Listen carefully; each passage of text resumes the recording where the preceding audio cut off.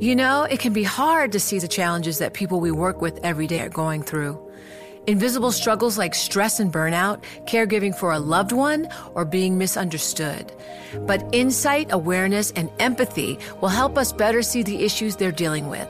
And that can make us and our companies healthier too. I'm Holly Robinson Peete. Join us on The Visibility Gap, a new podcast presented by Cigna Healthcare. Download it wherever you get your podcasts. You know success when you see it. Or you think you do. The people in the spotlight. But what about those small business masterminds who succeed at making their money work harder? They do that by having a business bank account with QuickBooks Money, which now earns 5% annual percentage yield. Making your money work as hard as you do? That's how you business differently. Learn more about QuickBooks Money at quickbooks.com/5APY. Banking services provided by Green Dot Bank. Member FDIC. Only funds and envelopes earn APY. APY can change at any time.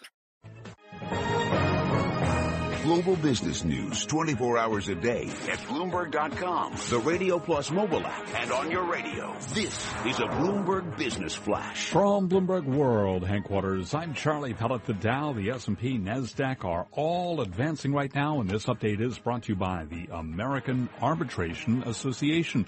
Business disputes are inevitable. Resolve faster with the American Arbitration Association, the global leader in alternative dispute resolution for over 85 years. More at ADR.org. Stocks are advancing after last night's presidential debate. Consumer confidence data boosting optimism in the U.S. economy. We'll have more on that confidence data coming up on Taking Stock. S&P 500 index up 13 now to 2159, a gain of 0.6%. Dow Industrials up 131 points, up 0.7%. NASDAQ up 45, a gain of 0.9%. The 10-year up 7/32, yield there 1.56%. Gold down 12.90 the ounce, a decline of 1% to 13.26, and crude oil slumping 3% now. A barrel of West Texas Intermediate down $1.36, 44.55 right now on WTI. I'm Charlie Pellet, and that's a Bloomberg Business Flash. You're listening to Taking Stock with Pim Fox and Kathleen Hayes on Bloomberg Radio.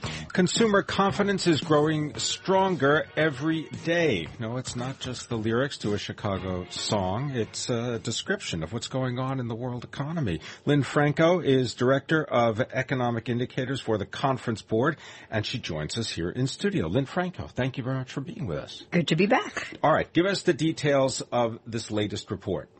Well, we had some pretty good news. Back-to-back monthly gains. We're at 104.1 in September, which last time we were this confident was before the Great Recession, so we're at a 9-year high.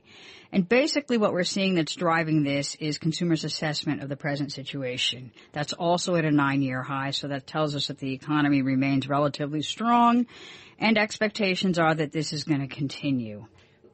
I'm glad you mentioned the present situation index, because yes, it is strong. In fact, if we could throw up a chart here on radio, you'd see that it is higher than actually the overall consumer confidence because expectations are so much lower. They look a lot flatter. And more than one economist has told me that if you want the part of this report that tracks spending more closely, it is expectations. It's to look to the future. And I would say that's a signal, if that correlation is true, that doesn't say this necessarily translates into a lot more spending, even though it's great that people are feeling better, particularly about the labor market. Right. It doesn't necessarily translate into more robust economic growth either. It's sort of more of the same, which is a theme that we've had. But I think the key takeaway here is really the fact that, this is sort of typical behavior that we see during an expansion where the present situation continues to grow. Expectations tend to level off. And I think it just shows us that the economy is still on solid footing. At least that's how consumers assess it. Now, I just want to read into some of the details, and I know that there are many of them, so I'm just going to give you a little thought here, which is the automobile sector particularly, because you asked the question, do you plan to buy within the next 6 months? And there's yes, and then in the various categories. One, just if you could tell us a little bit about that, just noting if there's a trend or something we should pay attention to. Sure. I think here, we've seen pretty robust growth in auto sales for several months now. There's no indication that that's going to fall off at this moment. We might get a little fluctuation month to month, but if we go back a year or two ago, we're still relatively strong. So yes, consumers do remain sort of on the sidelines. They're still careful about where they're going to spend their money, when they're going to spend their money, but they are willing to make these big ticket item purchases. I was sitting here thinking about this consumer confidence number, and it's the strongest in 9 years. So I thought, but I remember, because I've been following this for a long time, when it used to be, easily in the 120s instead of like the 104s. So I went back on my Bloomberg, went into my eco page and then into the historical price page, and the high in consumer confidence was January 31st. Of 2000. It was at 144, almost 145. Consumer confidence in the 2000s ran consistently a lot higher than it runs now. Do you need to rejigger your base? Is something off, or are people just a lot less confident than they used to be? I think we need to put it into perspective. That was sort of the internet bubble, and we see how that ended up. So typically what we've seen, it runs somewhere between 100 to 120. And I also think we need to put this in perspective. During other recessions, we had seen consumer confidence drop to about 60, maybe a little bit lower. At our lowest point, we were at 25 during this recession. So we have come a long way, and I think we may have a little bit further to go, but I think these levels and the overall trend are positive news. All right, a little bit more detail on the trend in vacations. I was looking that we were talking about automobiles. You think that's going to remain steady? What about vacation data? We see the vacations here as well, that it's holding up quite well. And now I think we get sort of into that time where we start thinking about our next vacation, our next time off. At least maybe I do. But anyway, I think that's going to hold up too. Again, consumers now, the confidence level is high, so that means they're willing to spend.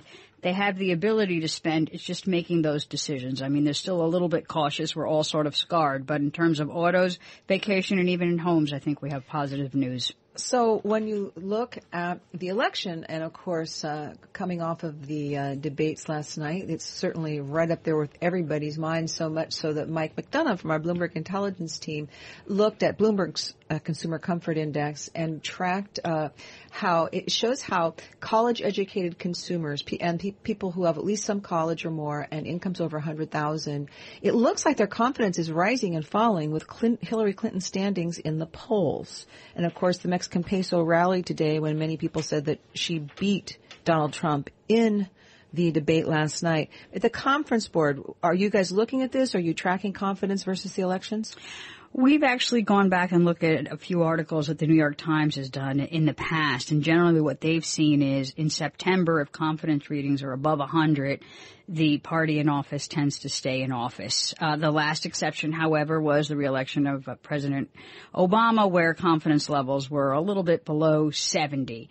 But this does, I guess, point sort of towards positive news for the current administration.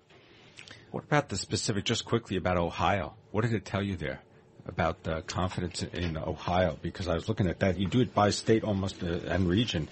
I was thinking here, 83.5, that's down from 96.9. Right. Well, actually, what we do with the states is we tend to look at a 3-month moving average. Kind of takes out a little bit of the noise. What we've seen across the 9 regions, basically, is there have been improvements over the course of the past year. It's been a little bit bumpy. The one exception has sort of been what's happening in terms of the West South Central or in Texas because of oil prices. Well, and oil prices can certainly make a consumer less confident when they go up too high. I'm Kathleen Hayes along with Tim Fox, and this is Bloomberg. Coming up on Taking Stock, we'll be speaking with Margaret Tullev, White House correspondent for Bloomberg News, a presidential debate recap, and what's next for the candidates.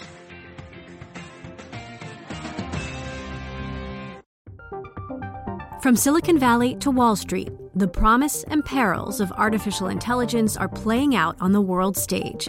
But what will the next phase of AI adoption look like? Which companies, from big tech to startups, will dominate? And where do the risks and unintended consequences lie? I'm Emily Chang.